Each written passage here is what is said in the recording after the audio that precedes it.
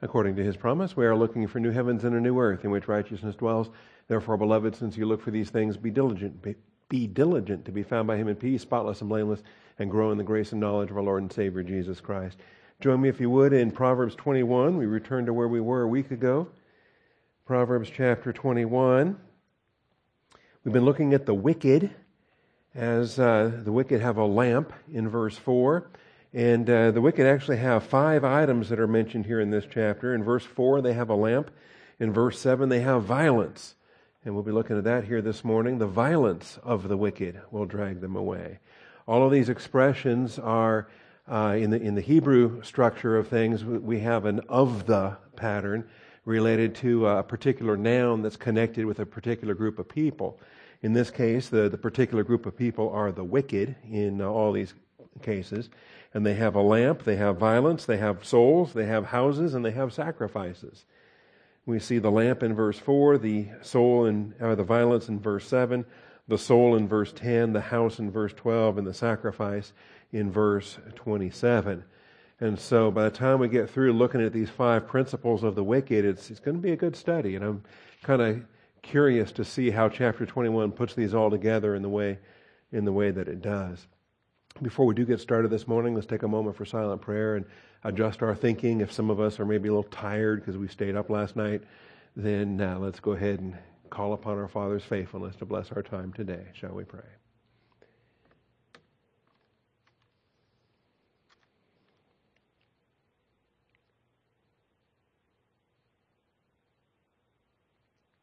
Almighty Father, we do come before you this morning, thankful for grace and truth, rejoicing in your faithfulness, Father, to bless our study.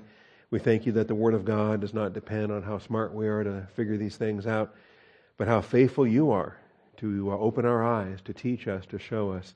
You are a Father who loves us, who loves to teach us, who loves to demonstrate your will. And so, Father, we come before you this morning, ready to receive more of your fatherly love. So open our eyes, open our hearts, bless our study, Father. We thank you. And we do pray for our nation, Father. The results are still not known from last night, but it's in your hands, and we rest in faith, knowing that you are so faithful. We thank you and praise you in Christ's name. Amen. All right, so dealing with the wicked. And in our outline, we have come to point 5, which should be slide 6. And there it is.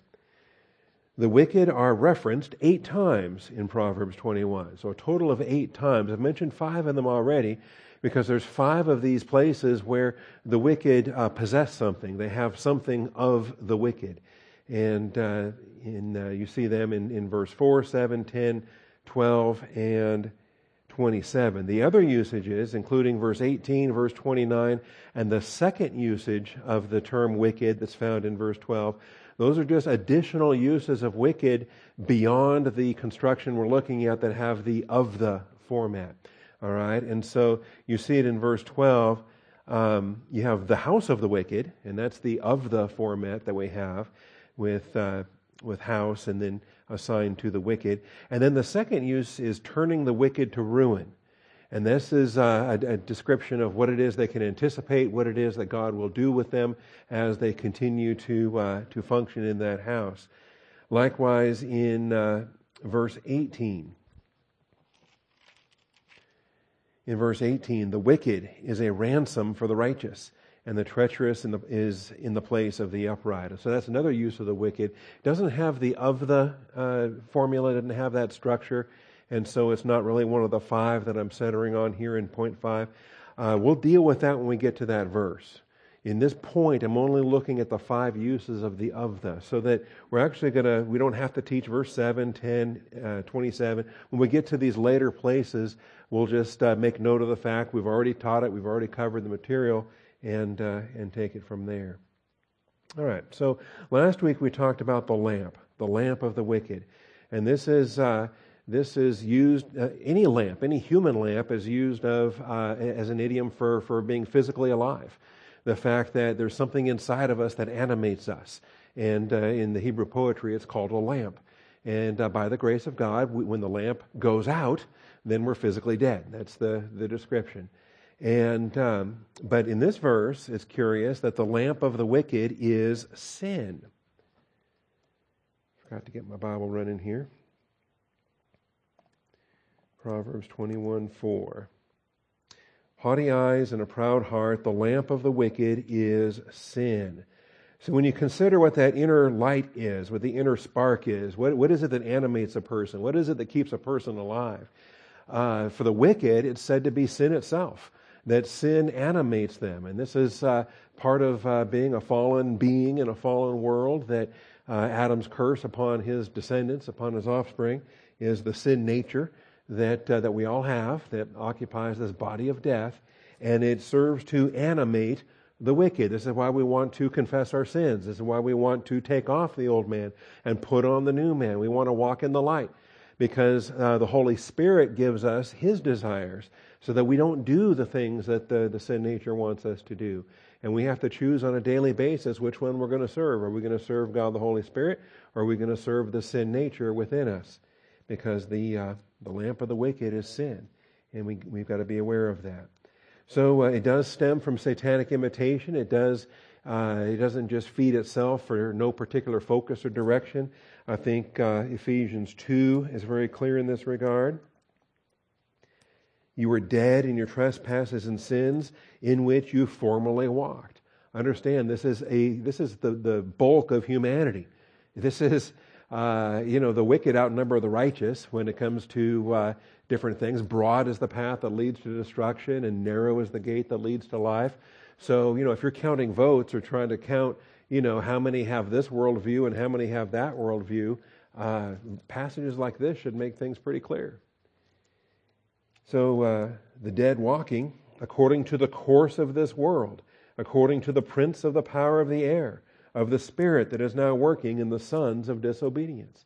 And that's the day and age in which we live. We better realize pretty quickly that we're aliens and strangers. We're the pilgrims in a world that's not our home. And the worldview that surrounds us is quite hostile, actually. Among them we too all formerly lived in the lust of our flesh, indulging the desires of the flesh and of the mind, and were by nature children of wrath, even as the rest. And that's the description there. So this lamp that animates the wicked is the sin nature. It does stem from satanic imitation. Every fallen creature in Adam is following in that legacy of Satan, who said, "Indeed, did God say," and casting doubt upon the revealed Word of God, and leading humanity in an alternate path. Job 41:34 calls him the king over the sons of pride, and that's exactly what it is. All right, so that's the lamp of the wicked. We move on to talk about the violence of the wicked. The violence of the wicked from verse 7. And we want to start just by observing what verse 7 itself says, and then we can take the other passages as well. Proverbs 21:7. The violence of the wicked will drag them away, because they refuse to act with justice. All right, and so there is a consequence, and it's the violence that does this. So the violence is the stated subject of the verb, and the dragging is the activity, and the wicked are both the subject and the object, if you think about it. But it's their violence that's doing the dragging, and it's they themselves that are being drugged. They are dragged away. So the violence of the wicked drags them away, or carries them away, or sweeps them away. It ends up being that when you submit to your sin nature, because you're serving your sin nature, then notice how quickly it does turn to violent. By definition, it is violent. The nature of evil it brings harm to others. And we're going to see that, I think, in these verses here, especially when we talk about Hamas, and we talk about Shod, and we talk about the principles of evil, not just wickedness, but evil, and the harm that it brings to others, because evil doesn't care. When you're worshiping evil, other people get harmed, and you're fine with that. The harm upon others is worth it. You don't even consider it. You don't even think about it because of the idol that you're serving. And it's awful to consider, and it's the antithesis of sacrificial love. It's the antithesis of shepherding. It's the exact opposite of what we're called to do in love and serving one another and seeking their benefit and building them up in these particular issues. All right. So again, just the plain reading of verse 7. The violence of the wicked will drag them away. And don't think that you can play with sin or you can play with this and not be harmed by it, that you become the practitioner of evil through the exercise of this violence, and you're carried away. Similar to what James talks about when we fall into sin, when we submit to the temptations of sin. James chapter 1 and verse 14 we should be familiar with. We've mentioned it several times. And the nature of sin here, described as a process. Here we go. Let no one say when he is tempted, I am being tempted by God. For God cannot be tempted by evil, and he himself does not tempt anyone. So we understand that God's not the tempter, Satan is. And that's one of his titles, is the tempter. And each one is tempted when he is carried away and enticed by his own lust. Satan's job is easy in some respects because every human being that he sets out to tempt already has built in a vulnerability. We have a built-in weakness with a sin nature that indwells us. And so it kind of makes his job easier. Really, the hardest job Satan ever had was right at the beginning when he approached Eve because she was sinless. But she fell for it. She bought into it. And then Adam knew full well what he was doing. He was not deceived, but he submitted willfully anyway. And after that, it got easy because all of Adamic humanity since then has a built-in propensity to this lust. So each one is tempted when he is carried away and enticed by his own lust. Two separate actions. And I hope we consider these things because the enticement is only part of the story. The enticement, and I think we know what enticement is, right? Because we know what it means to be tempted. We know what an enticement is. We know, other words like seduce, and we understand why sin is so attractive. And so there's an impulse, and there's a seduction, and there's an enticement, and our carnality looks at that, and we lick our chops, and we say, that looks tasty, and that's the enticement. But what's worse than the enticement is the carrying away portion of it. Because it's one thing to simply be enticed. I think Jesus was tempted. Satan said, turn these stones to bread. Satan said, show yourself to the world. And Satan threw those temptations out there, and they were enticing. It's not a sin to be tempted. It's not a sin to be enticed.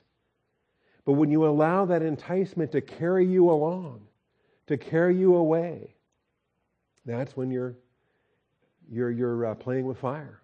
Okay? And so here comes the enticement. And so what you need to do is immediately reject it. Apply Scripture. Turn your back from it. Fear God and turn away from evil. And so when that enticement comes, don't deny that it's enticing, but just simply take every thought captive in obedience to Christ Jesus and turn away from it. Confess it. Turn it to the Father. You don't have to necessarily confess it, but make it a prayer item. Take it to the Father and say, Father, this is a temptation. I want nothing to do with it. And stay in fellowship. Ask for that blood of Christ to continuously keep on cleansing you from all defilements. But when you get carried away with it, now Proverbs is talking about this, James is talking about this. When you're carried away with it, how soon does that happen? Well, how long do you spend thinking about it? Okay? So if you're going to be thinking about it, if you're going to dwell on it, if you're going to let your mind dwell on these things, that the Bible says don't let your mind dwell on these things.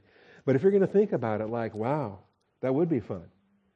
Or, well, if I did it, would I get caught? Or if I did it, how bad would it really be? Or how many times can I do it before I get caught? Or, well, yeah, okay, I can do it, but then I can just confess afterwards, it'll be all right. And all these things, you know what you're doing? You're playing with it. That's right. You're already making the choice. Actually, the attitude wants to do it. And you're trying to talk yourself into making the choice of doing it. And the attitude already wants to. So, I like the fact that then you get to verse 15. It says, when lust has conceived. Wow. Okay. The book of James takes this whole process and puts it into a conception, pregnancy type of a scope. All right? When lust has conceived, it gives birth to sin. And you realize, conception is a process.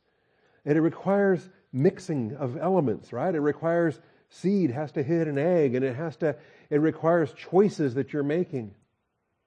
And then even the fact that there's a conception and then there's a birth, all right? That shows you that time has gone by, at least 9 months, okay, for humanity. There's a process by which we finally do the deed. And I'm telling you, Scripture says you've been carnal for a long time before the baby's ever birthed. All right, because you were carnal before the conception. You were carnal at the conception, and then in the mindset that was carried away. That's how the conception happened. Anyway, what am I talking about? There's any number of applications for this.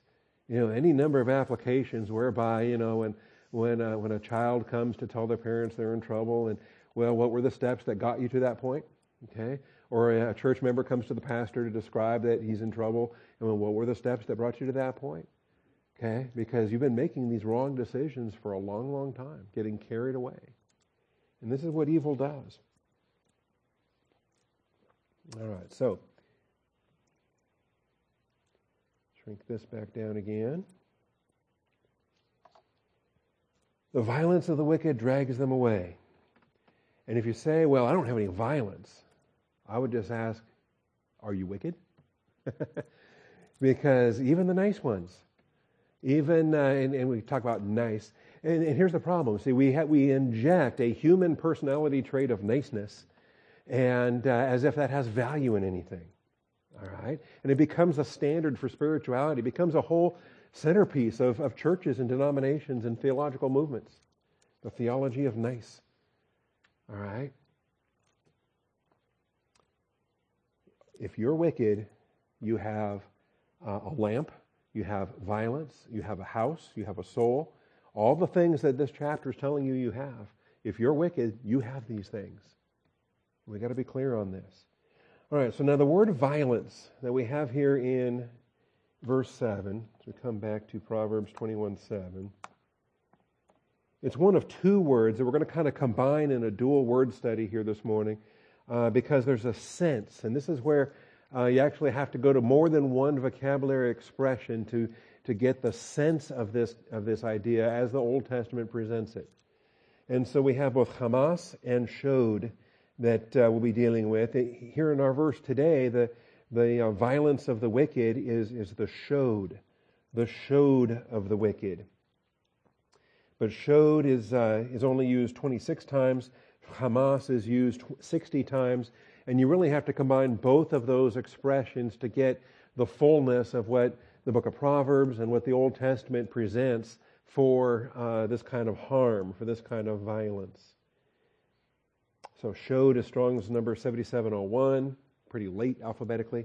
Have you noticed that the Strong's numbers get larger the later in the alphabet you get? That's because all these words have been alphabetized from 1 to whatever, and that's why it works out that way. So 7701, the sheen is towards the end of the Hebrew alphabet. The only letter after sheen is tav. And then Hamas, number 2555. And that's earlier in the alphabet. All right, so Hamas and Shod. These are the terms that we're dealing with. And this is a sense, too, where it's useful and not always. In fact, the most common thing I tend to do in the teaching is stressing a single word or stressing a family of words, because it may be that there's a verb and an adjective and noun, and they're all in the same family. They all have the cognate forms, and so sometimes the root is more significant than the word itself. Here, though, they're totally different roots. They're totally different word families. But they are, the way that they're used is very frequently together, combined, or they're placed in a parallelism. And so I'm going to show you what I'm talking about here. This too is satanic imitation. Just as with the lamp, just as with other things that we're going to see, satanic imitation in all of these. Let's start with Genesis 6. We understand 6, 7, and 8 is the flood. We understand the days of Noah and what was happening here in the 10th generation from Adam. It didn't take long, all right? And right away with sin entering into the world and Cain murdering Abel, and then the cultures that derive from that. We see where we get to by the time we're in Genesis 6. The earth was corrupt in the sight of God, and the earth was filled with violence. In this case, it's not showed. In this case, it's Hamas. Yep, it's Hamas, all right? So the earth was corrupt in the sight of God, and the earth was filled with violence. Understand, this is more than just a social problem. This is more than just a geopolitical complaint or something that a society says, we need to do something about this because our culture seems to have grown violent. The violence in the world is actually defiling to the world. We find that the bloodshed and the violence stains a land. It produces a curse upon the land. And it's an anger issue in the sight of God. When God looks upon the Hamas, it's displeasing. It's a problem. So God looked upon the earth, and behold, it was corrupt, for all flesh had corrupted their way upon the earth. And God said to Noah, the end of all flesh has come before me, for the earth is filled with violence because of them. And behold, I'm about to destroy them with the earth. And so there's consequences for this violence, this Hamas. It has wreaked damage upon the world itself, and the creator of the world is holding us accountable for the choices we make. We're his stewards, and when we make a mess of this place, we're going to be held accountable for the pollution, okay? And I'm not talking about the physical pollution that the environmentalists are typically talking about. We're talking about the fornication, the violence, the murder, all the bloodshed, the innocent blood that's shed. All of these things defile the land. The Bible talks about pollution, but it's talking about sin.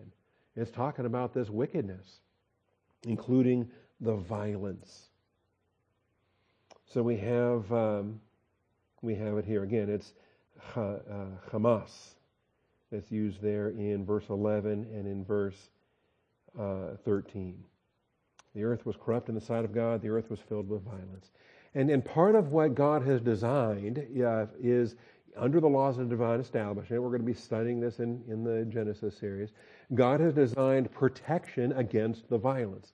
That he's provided systems in place whereby you have parents protecting children, you have husbands protecting wives, and you have government protecting keeping the peace, protecting the peace of a civilization. And when that breaks down, when it breaks down at all these different levels, you end up with the consequences you end up with.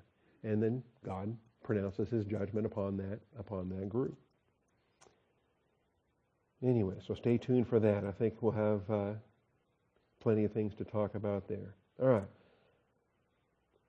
Something else we'll consider too when it says the whole earth was corrupt, all flesh, when we understand that, we think we're a remnant now.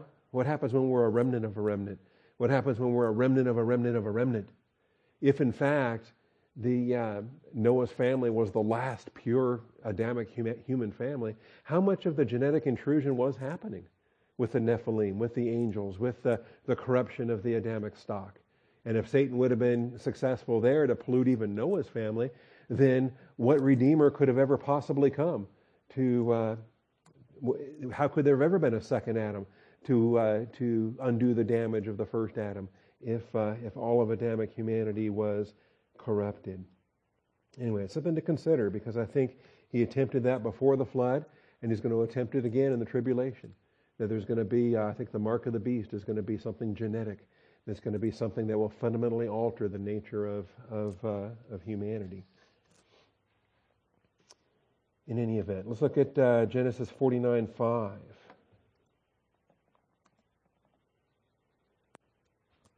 Simeon and Levi are brothers. This is Jacob at the end of his life. Israel is pronouncing the prophetic blessings upon his tribes, upon his sons. Reuben was the firstborn. He was addressed separately prior to this. You see that up there in verses 3 and 4. Reuben, you were my firstborn. We discussed this a couple weeks back. My might and the beginning of my strength, preeminent in dignity, preeminent in power, uncontrolled as water. You shall not have preeminence. Remember we talked about the power of water, how destructive it could be if it's not channeled appropriately? Because he went up to your father's bed, you defiled it. He went up to my couch. So in this case, it was his sexual immorality, it was his adultery, it was his defilement of Jacob's bed. Notice that, again, it's not just a sin, it's not just an interpersonal issue between people. It is defiling. You defiled. And the God of holiness pronounces judgment on this. Then Simeon and Levi. Simeon and Levi are brothers. Their swords are implements of violence. Hamas. Let my soul not enter into their counsel. Let not my glory be united with their assembly. Because in their anger they slew men, and in their self-will they lamed oxen. Cursed be their anger, for it is fierce, and their wrath, for it is cruel. I will disperse them in Jacob and scatter them in Israel. So that's the judgment upon the next two sons. This is why Judah, the fourth-born son, becomes the reigning tribe. This is how the scepter is given to Judah, which you see in verses 8 and following. And the lion's whelp and the scepter shall not depart from Judah. So the prophecy there. All right. Anyway, but the issue we're studying today is the wrath, the implements of violence, the Hamas. And this is either showed or, no, this also is Hamas. All right? And so violence. If you're going to use violence, if you're going to stir up street violence, if you're going to use this kind of societal chaos to accomplish your objectives, the God of peace sees that. All right? And that too defiles a land and is a recognition of God's judgment upon our society. Let's go to Job.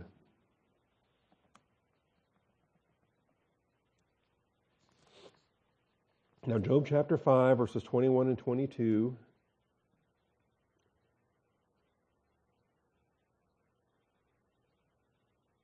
Let's just pick up our context here.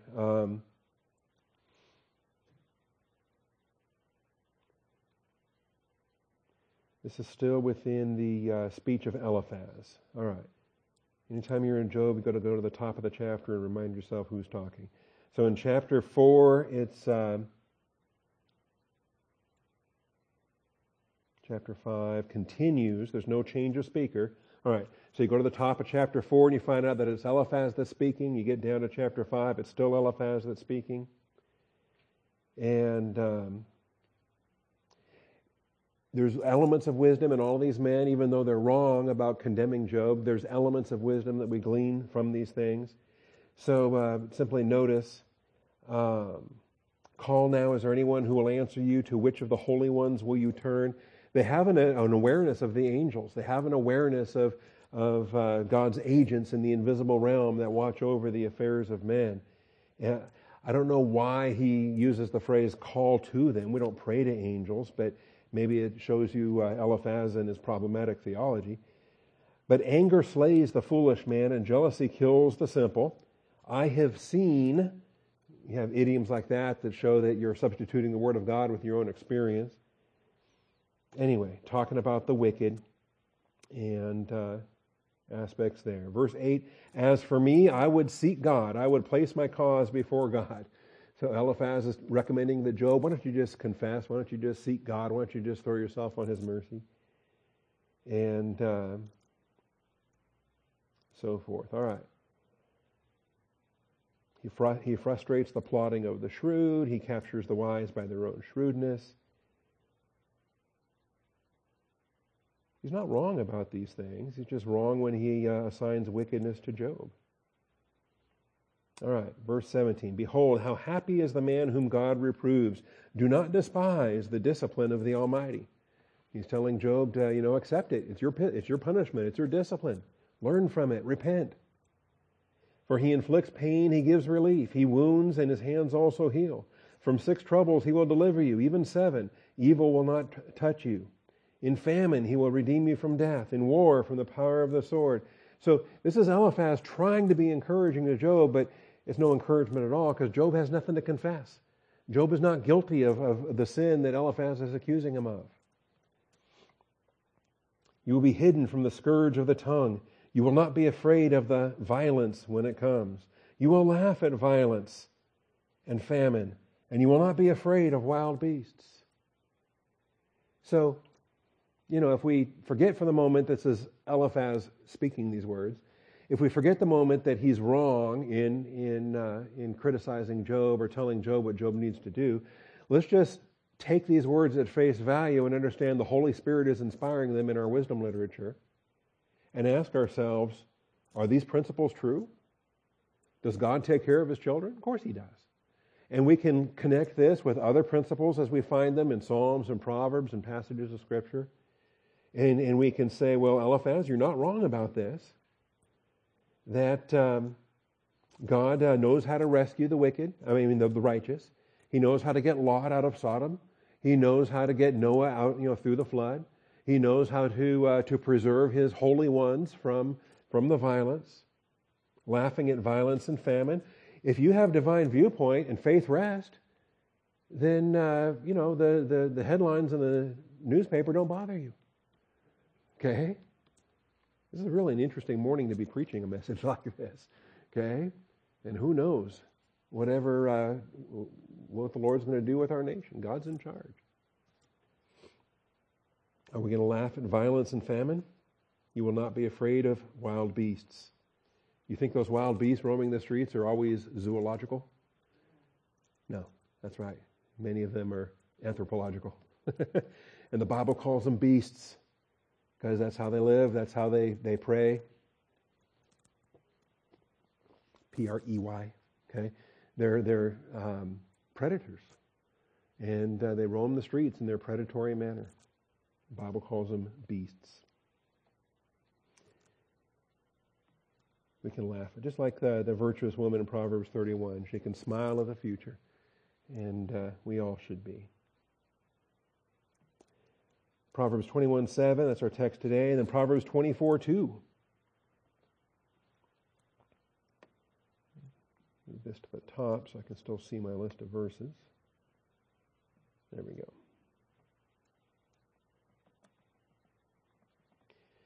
Proverbs 24:2.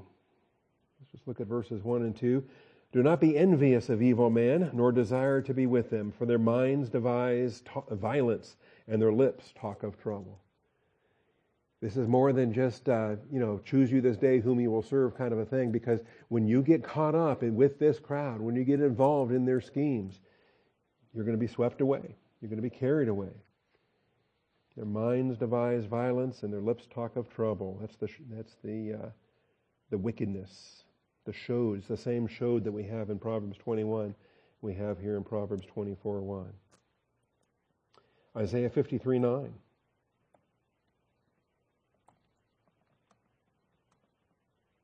Can anybody quote it before I hit enter? His grave was assigned with wicked men, yet he was with a rich man in his death, because he had done no violence, nor was there any deceit in his mouth. This is our Savior, right? And the suffering servant who went to the cross, our sins were laid on him. He didn't deserve this. He had done no violence, nor was there any deceit in his mouth. That tandem, Satan was a liar from the beginning, he was a murderer from the beginning. This tandem of satanic deceit and violence. If you find that there's a political movement that blends untrue statements with public violence, you know what you're dealing with. All right? So keep your armor on, pray to the Lord, and trust that in His faithfulness, He's gonna bring us through whatever season He's gonna bring us through.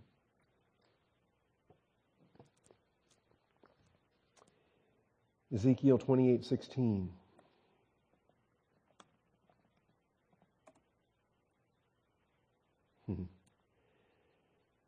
Ezekiel 28. What's this chapter about? The fall of Satan.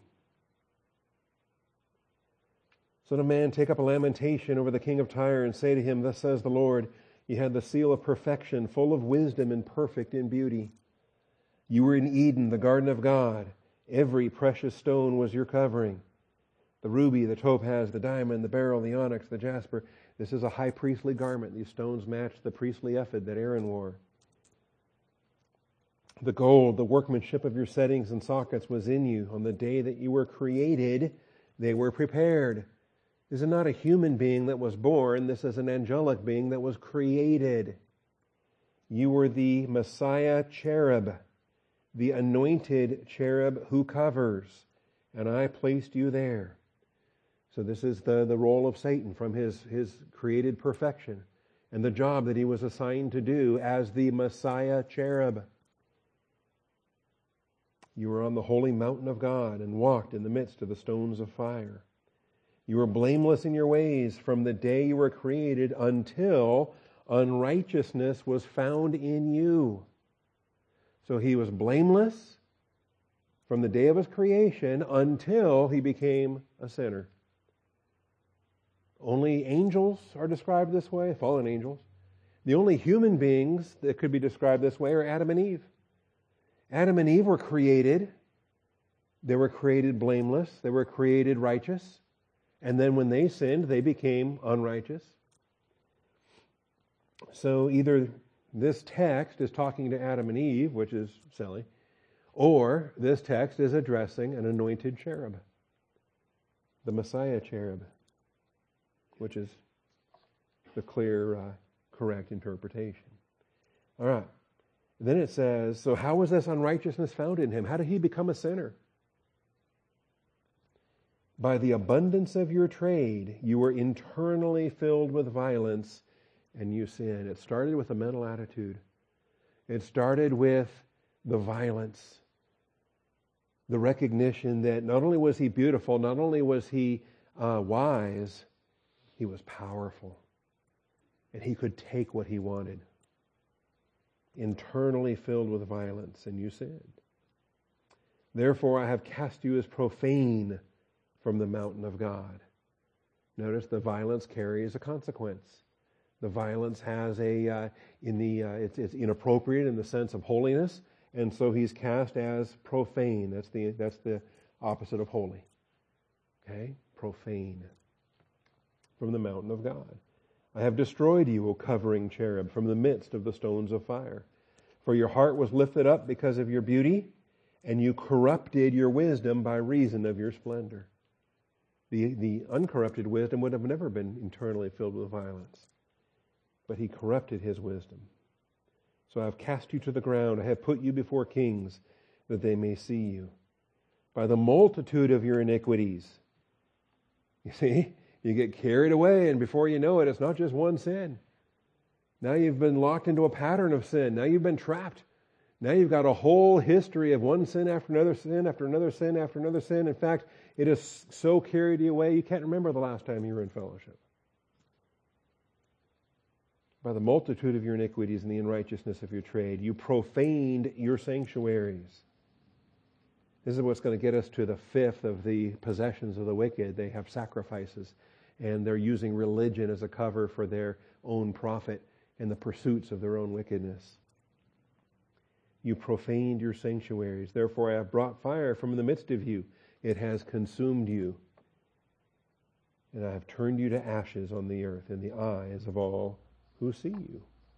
And so really the creation of Adamic humanity was to put the fallen angels on display and to resolve this angelic conflict in a way that glorifies our Redeemer. All right, well, there we have it.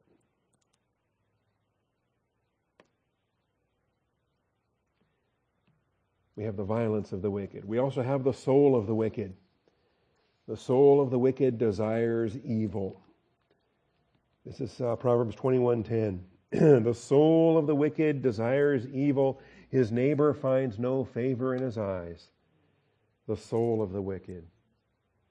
You know, how much damage gets done with prolonged exposure to this wickedness? You say, well, doesn't he have the same soul he's always had? Isn't his soul the same as my soul? I mean, humanity procreates and humanity produces body, soul, and spirit. And so, you're telling me there's something intrinsically changed about the soul? Yes. The soul is not a static thing. The soul is constantly changing, like the body is constantly changing. We're aging, we're growing, we're casting off dead cells, we're producing new cells. It's in a constant change. It's in a constant linear direction. Same thing with the soul. We're either feeding it and nourishing it with the Word of God and blessing it, bless the Lord, O my soul, or we're damaging it. We are producing impact upon our soul. Desiring evil and reflecting a complete absence of grace. That's the B part of verse 10. His neighbor finds no favor in his eyes. Once you've damaged your soul to this point, you're just intrinsically, you're just not capable of producing or functioning in any kind of a grace way. This damaged soul has no grace whatsoever. Not even able to. All right. So start with desiring evil. We've been warned about this. The young man was warned about this back in chapter 4. And the parents warning the children to stay away from this kind of crowd. Do not enter the path of the wicked. Do not proceed in the way of evil men. Avoid it. Do not pass by it. Turn away from it and pass on. Don't even play with it. Don't think you can just venture down that path just a little ways. No. If you step on that path, you're walking with them. For they cannot sleep unless they do evil. They are robbed of sleep unless they make someone stumble. You realize how compelling this is? What is it that keeps you awake at night? What is it that keeps them awake at night? Okay?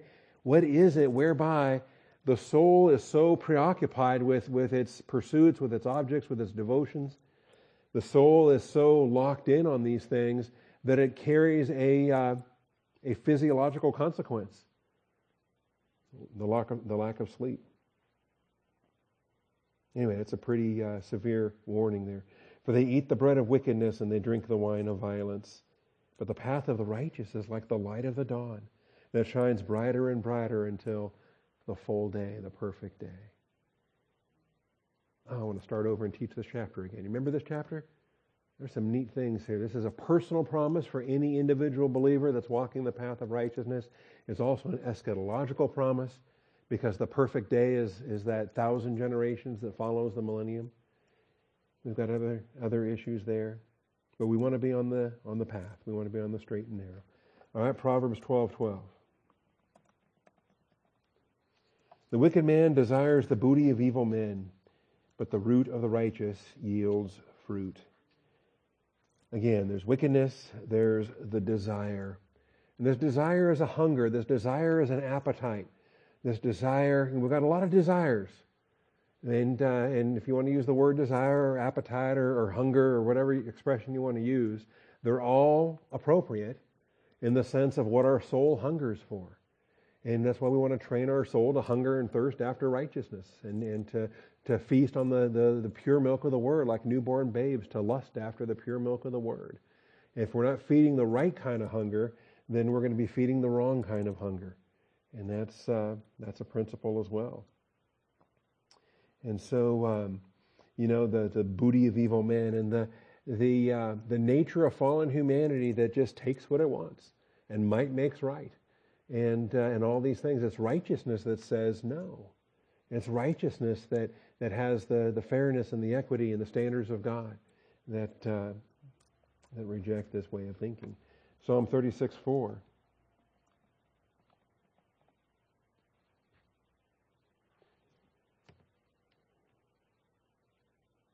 All right, Psalm 36 is a Davidic psalm. Transgression speaks to the ungodly within his heart. There is no fear of God before his eyes. So this guy's really out there. And he's becoming brazen in his pursuits of wickedness. No fear of God. It flatters him in his own eyes concerning the discovery of his iniquity and the hatred of it. Doesn't care. If he gets exposed, no big deal. The words of his mouth are wickedness and deceit. He has ceased to be wise and to do good. He plans wickedness upon his bed. So, as if you didn't get enough done this day, you just lay there and keep yourself up late planning what tomorrow's wickedness might bring. You talk about consumed, see. And we've got to be careful. There's an aspect here that believers better be warned about. There's a tendency, I think humanity has a vulnerability with this. I think God has designed humanity to be loyal. He has designed humanity to be consistent. That part of what He's designed us to be is dedicated. And of course, until sin comes into the picture. But ideally, we should be loyal to God. We should be dedicated to Him. We should be consistent in our worship, consistent in our studies. We should be faithful. But then sin comes along, and what happens? All these principles, all this design of humanity becomes corrupted and perverted. And so now, yeah, we're consistent, all right. We're just consistent sinners. And we're loyal, all right, because we're fanatically loyal in our addictions. See, this is why the fallen body is so addictive. In any event, he plans wickedness upon his bed. He sets himself on a path that is not good. He does not despise evil. It's a pretty terrible lost estate there. Psalm 52, 1 through 4. Another psalm of David, a maskil, a contemplative song. These are ones that they make you think, and you're commanded to think. Contemplate these. When Doug the Edomite came and told Saul and said to him, it's probably pronounced Doeg. I just like teasing Doug every time. And Doug's not even with us today, but I've been teaching this as Doug the Edomite ever since. Anyway, when David has come to the house of Ahimelech, why do you boast in evil, O mighty man? The loving kindness of God endures all day long. Your tongue devises destruction like a sharp razor, O worker of deceit. You love evil more than good, falsehood more than speaking what is right. You love all the words that devour, O deceitful tongue, but God will break you down forever. So there's judgment coming. And when David composes this, he's addressing this as a song dedicated to the destruction of Doug the Edomite. And it's good that we can learn from these, all right? If there's someone you want to write a song for and their destruction, all right? Just leave it in the hands of God and then pray for their repentance so that God doesn't have to bring about that destruction. See, this is how we adapt the imprecatory prayers of Psalms for the church age of grace. We love our enemies and we pray for those that persecute you. And I don't see anywhere in the New Testament where the imprecatory Psalms are replicated in the church age for our enemies. All right, then the complete absence of grace, illustrated in a couple of places, illustrated by Nabal, the fool, in 1 Samuel 25. Good thing he had Abigail, the wife, to bail him out, because she was a grace believer and a powerful hero. Nabal was a fool. And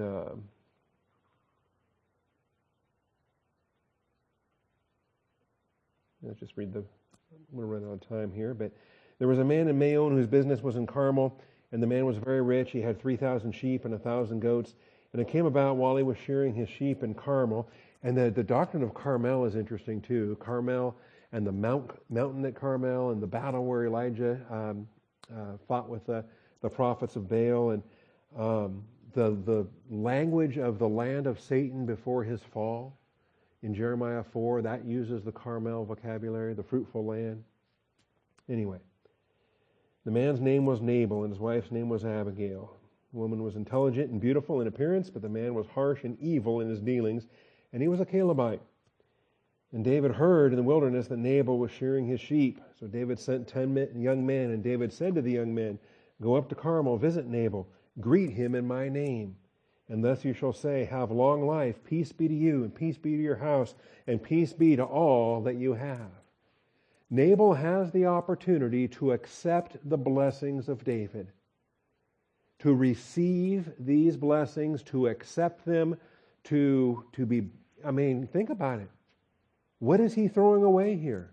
What is he despising? This is, to me, this is worse than Esau despising his birthright. He could receive the blessings of David. Why does he think he's so rich? Why does he think God has shined upon him? Of course, he doesn't have the capacity to appreciate it or identify it or even confess it for what it is. Anyway, thus you shall say, have long life, peace be to you, peace be to your house, peace be to all that you have. That's a trinity of peace pronounced upon him by the anointed of the Lord. Isn't that something? And he despises it. He won't accept it. He should just be thrilled. He should be humbled. He should bring these men in, and David's honored him with 10 servants and a threefold pronouncement of peace. Anyway, I have heard that you have shearers, that your shepherds have been with us. I have heard that you have shearers, all right? Now your shepherds have been with us. We have not insulted them, nor have they missed anything all the days that they were in Carmel. Ask your young men, they will tell you. Therefore let my young men find favor in your eyes, for we have come on a festive day. Please give whatever you find at hand to your servants and to your son David. Even the humility, calling David his son, is a recognition of Nabal's older age and David's younger age. And it's not legalism, and it's not manipulation. It's not anything carnal. It's not a guilt trip where some people, you can read into that and kind of find a little bit of that in there, but you're reading into that, and you're reading into that with a carnal mind yourself. So flush that, okay? When David is celebrating, he already started with the blessings up front. He's already given a threefold blessing up front. Then he's recounting the grace that he's shown towards Nabal. The fact that David's men were in the area, it's by the grace of God that David's men didn't plunder Nabal's flocks. Isn't that a grace thing? Because another mercenary bandit could have come along and plundered, but no, by the grace of God. Can you imagine you're out there at night, you're watching your sheep, and here come these armed men, and you're thinking, uh-oh, we're in trouble. But then you find out, oh, wait a minute, these men are serving David. Oh, we're good. Okay? What a relief. What a relief. The good men with guns are not to be feared. It's the bad men with guns. And then if there are bad men with guns, you want the good men with guns. Okay? And there's just principles of truth all throughout these verses we're looking at here this morning. Anyway, this is a statement of grace. Let my young men find favor in your eyes. Now it's Nabal's opportunity to reply with grace. Now Nabal can respond. Nabal can testify. Nabal can pronounce a blessing. Nabal can identify, behold, the anointed of the Lord. What a thrill for me to provide for you. I'm going to put words in his mouth now. What if Nabal was a believer? What if Nabal was not so foolish? What if Nabal could respond in positive volition? He might say something like this. He might say, behold, the servant of the Lord. Who am I that the anointed of God should come to my house? What a blessing for me that I can offer up some sheep. I can offer up some wool. I can offer up some gold. He wasn't given an amount. David didn't say, you owe me 10%. David just said, show some grace. Celebrate with me. It's a festive day. Anyway, when David's young men came, they spoke to Nabal concerning all the words in David's name, and then they waited. And Nabal answered David's servants and said, who is David? David who? Who do you guys think you are? Who is the son of Jesse? There are many servants today who are each breaking away from his master. What an insult. Just a roving band of thugs, a roving band of mercenaries. Shall I then take my bread and my water and my meat that I have slaughtered for my shearers and give it to men whose origin I do not know? I mean, these are fighting words. These are blatant insults. Telling men of nobility that they are of dubious origin. Okay? So David's young men retraced their way back and went back, and they came and told him each according to these words. And David said to his men, each of you gird on his sword. Now, David's on the verge of doing a tremendous evil too. And we read this chapter sometimes and we think that Abigail saved Nabal. No, she actually saved David. Because David would have gotten revenge. His carnality was ready to take it. So David says, all right, saddle up. Gird your sword. Each man girded his sword, and David also girded his sword. About 400 men went up behind David while 200 stayed with the baggage. One of the young men told Abigail, Nabal's wife. And this is marvelous. And she has the grace, and she comes out. The men testify to her about David's soldiers, and they were a wall to us both by night and by day. All the time we were with them tending the sheep. They actually were very pleased to have David's men in the neighborhood. It's like you ever read the Tolkien's accounts of the Shire and how the hobbits were at peace in the Shire? Do you know why the hobbits were at peace in the Shire? Because Aragorn and the Rangers were watching the borders and keeping the orcs and the evil men and everything else away. And they didn't know. Anyway, Nabal didn't know. David's men were protecting his sheep. So anyway, Abel comes out here. She has words of wisdom for David, and David responds. Abigail saw David, falls on her face before him, bows herself to the ground, fell at his feet. On me alone, my Lord, be the blame, and let your maidservant speak to you, and listen to the words of your maidservant. So she is accepting the guilt. She's becoming a kinsman redeemer. She is willing to be the victim of his wrath, to be the propitiation for her house. Do not let my Lord pay attention to this worthless man Nabal, for as his name is, so is he. Nabal is his name, and folly is with him. Nabal means foolishness, and he's rightly named. Now therefore, my Lord, as the Lord lives, as Jehovah lives, as Yahweh lives, you realize the divine viewpoint she has and the blessing she has here? As the Lord lives, as your soul lives, since the Lord has restrained you from shedding blood and avenging yourself by your own hand. You weren't about to do that, were you, David? Wink, wink. Now then, let your enemies and those who seek evil against my Lord be as Nabal. And let this gift which your maidservant has brought to my Lord be given to the young men who accompany my Lord. So she has grace to extend that Nabal didn't have. Please forgive the transgression of your maidservant. Now, she has nothing to be forgiven of, but because she's accepted the guilt, now she does have something to be forgiven of, and she's asking David to forgive that guilt. For the Lord will certainly make for my Lord an enduring house, because my Lord is fighting the battles of the Lord, and evil will not be found in you all your days. Anyway, this is a tremendous ministry. I love this chapter. I've taught it several times, and she saves him. And David admits that. You get down to David's response. David says to Abigail, "Blessed be the Lord God of Israel, who sent you this day to meet me."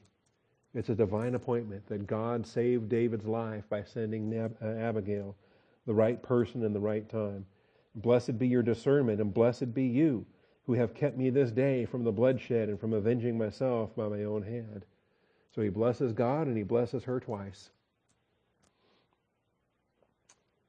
so that he doesn't avenge himself with his own hand. Vengeance is mine, I will repay. We don't take our own vengeance. Leave room for the wrath of God. I'm out of time. Isaiah 32, 6 through 8. Yeah, I'll save this for next week. Next week we'll finish soul, then we'll get to house and sacrifice, and then we'll talk about, we'll move on to verses 5 and 6, the plans of a man's heart. All right. Father, thank you for this morning. Thank you for truth.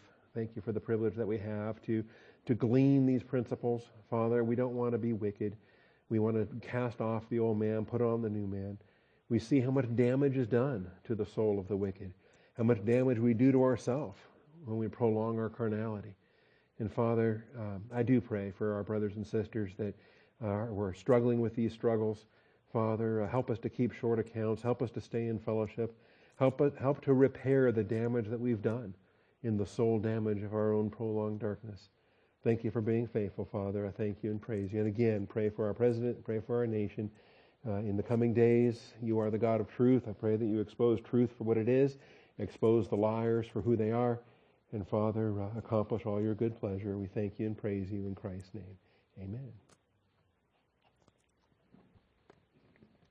All right. Well, thank you, folks.